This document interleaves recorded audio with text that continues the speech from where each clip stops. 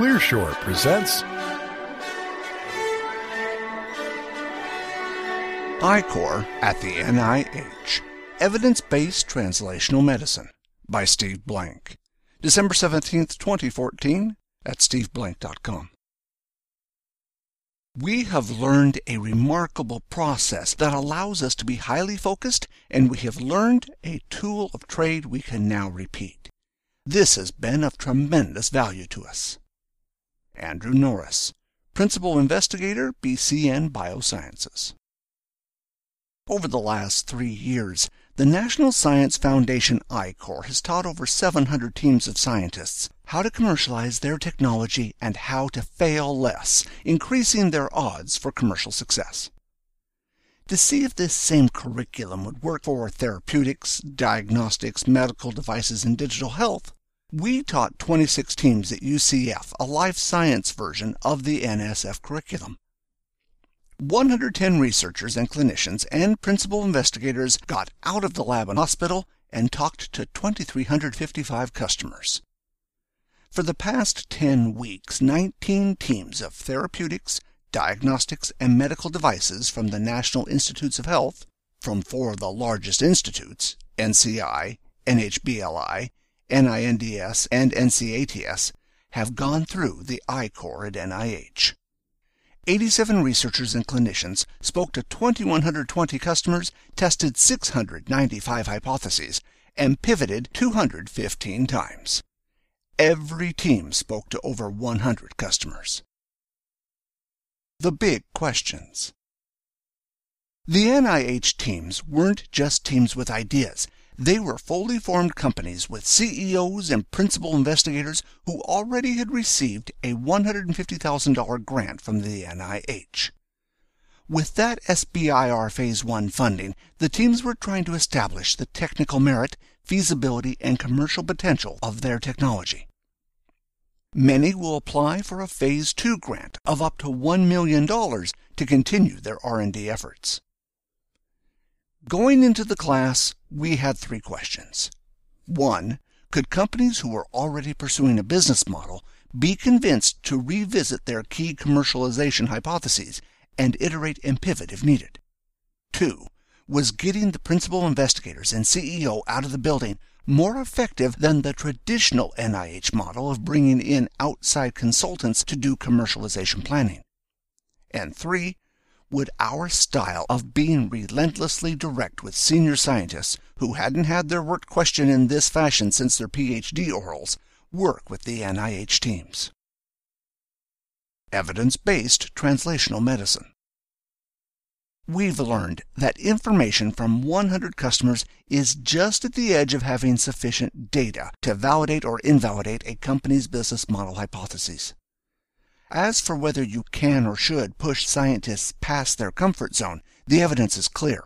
There is no other program that gets teams anywhere close to talking to 100 customers. The reason? For entrepreneurs to get out of the building at this speed and scale is an unnatural act. It's hard. There are lots of other demands on their time, etc.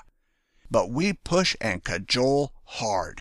Our phrase is, we're relentlessly direct, knowing that while they might find it uncomfortable the first 3 days of the class, they come out thanking us. The experience is demanding, but time and time again, we have seen I-Corps teams transform their business assumptions. This direct interaction with potential users and customers is essential to commercialize science, whether to license the technology or launch a startup. This process can't be outsourced. These teams saved years and millions of dollars for themselves, the NIH, and the U.S. taxpayer. Evidence is now in hand that with I-Corps at NIH, the NIH has the most effective program for commercializing science. Lessons Learned Day. Every week at this 10-week class, teams present a summary of what they learned from their customers' interviews. For the first presentation, each team created a 2-minute video about their 10-week journey and an 8-minute PowerPoint presentation to tell us where they started, what they learned, how they learned it, and where they're going. This Lessons Learned presentation is much different than a traditional demo day. It gives us a sense of learning, velocity, and trajectory of the teams, rather than a demo day showing us how smart they are at a single point in time. BCN Biosciences. The video from Team BCN Biosciences describes what the intensity, urgency, velocity, and trajectory of an I-Corps team felt like. Like a startup, it's relentless. BCN is developing a drug that increases anti-cancer effects of radiation in lung cancer and/or reduces normal tissue damage by at least 40%. They were certain their customers were radiation oncologists, that MOA data was needed, and they needed to have phase 1 trial data to license their product, and needed more than $5 million in 6 years. After 10 weeks and 100 interviews, they learned that these hypotheses were wrong. The I-Corps experience helped the BCN Bioscience team develop an entirely new set of business model hypotheses, this time validated by customers and partners. The money slides for BCN Biosciences are slides 22 and 23. You can't outsource customer discovery. What we hear time and again from the principal investigators is, "I never would have known this," or "I wouldn't have understood it if I hadn't heard it myself." Up until now, the NIH model of commercialization treated a principal investigator as someone who can't be bothered to get out of the building, let alone insist that it's part of their job in commercialization. In the 21st century, using proxies to get out of the building is like using barbers as surgeons.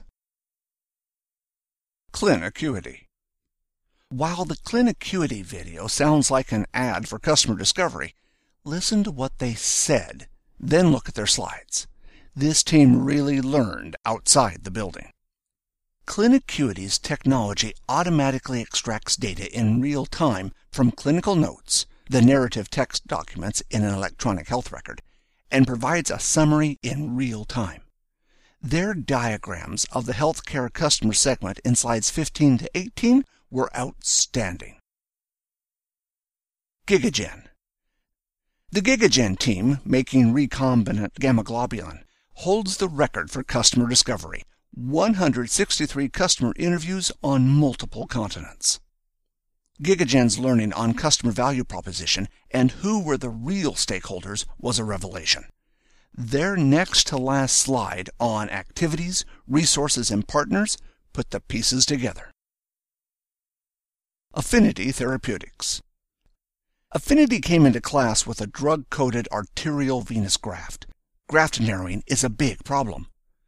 One of the things we tell all the teams is that we're not going to critique their clinical or biological hypotheses, yet we know that by getting out of the building, their interaction with customers might do just that.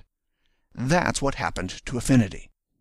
Affinity is a great example of a team that pivoted their MVP.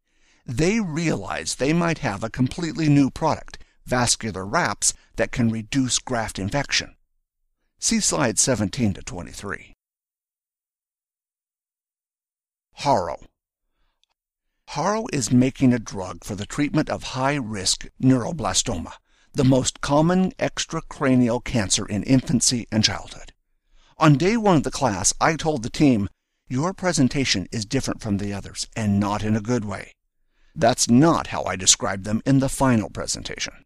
After 120 interviews, the Harrow found that there are oncology organizations and CI-funded clinical development partners that will take Harrow's compound and develop it at their own expense and take it all the way into the clinic. This will save Harrow tens of millions of dollars in development cost. See slides 12 and 13. Cardiacs. Cardiacs is developing a neurostimulator to treat arterial fibrillation. Their video points out some of the common pitfalls in customer discovery. Great summary from Mark Bates, the principal investigator. You don't know what you don't know. Scientific discovery is different than innovation. You, as a prospective entrepreneur, need this type of systematic vetting and analysis to know the difference. After 80 interviews, they realized they were jumping to conclusions and imparting their bias into the process. Take a look at slides 8 through 11 and see their course correction. The other 15 presentations were equally impressive, Each and every team stood up and delivered, and in ways that surprised themselves. The lean startup approach, hypothesis testing outside the building, was the first time clinicians and researchers understood that talking to customers didn't require sales, marketing, or an MBA. That they themselves could do a pretty good first pass. I-Corps at NIH just gave us more evidence that's true. A team effort. This blog post may make it sound like there was no one else in the room but me and the teams, but nothing could be farther from the truth. The I-Corps at NIH teaching team was led by Edmund Pendleton. Alan May and Jonathan Fay taught medical devices. John Blaho and Bob Story taught diagnostics, and Carl Handelsman and Keith McGregor taught therapeutics. Andre Marquis, Frank Rimolowski, and Dean Cheng provided additional expertise. Brandy Nagel was our tireless teaching assistant. Jerry Engel is the NSF I-Corps faculty director. Special thanks to Paul Yock of Stanford Biodesign and Alexander Osterwalder for flying across the country and world to be part of the teaching team. I created the I-Corps Lean Launchpad syllabus curriculum, and with guidance from Alan May, Carl Handelsman, Abbas Gupta, and Tom Morrill, adapted it for life science, healthcare, digital health. The team from VentureWell provided the logistics support. The I-Corps program is run by the National Science Foundation, Babu Dasgupta, Don Millward, and Anita LaSalle. And of course, none of this would be possible without the tremendous and enthusiastic support and encouragement of Michael Weingarten, the director of the NIH NCI SBIR program, and his team. Lessons learned. The I-Corps Lean Launchpad curriculum works for therapeutics, diagnostics, and device teams. Talking to 100 customers not only affected teams' commercial hypotheses, but also their biological and clinical assumptions. These teams saved years and millions of dollars for themselves, the NIH, and the U.S. taxpayer. Evidence is now in hand that the NIH has the most effective program for commercializing science. In the 21st century, using proxies to get out of the building is like using barbers as surgeons. Thanks for listening, and we hope you enjoyed the show. We would like to hear from you, so please send your thoughts to comments@clearshore.us or visit us at clearshore.us. If you would like this show delivered to you automatically, you can subscribe to the Clear Shore podcasts on iTunes. Wishing you all the best until next time.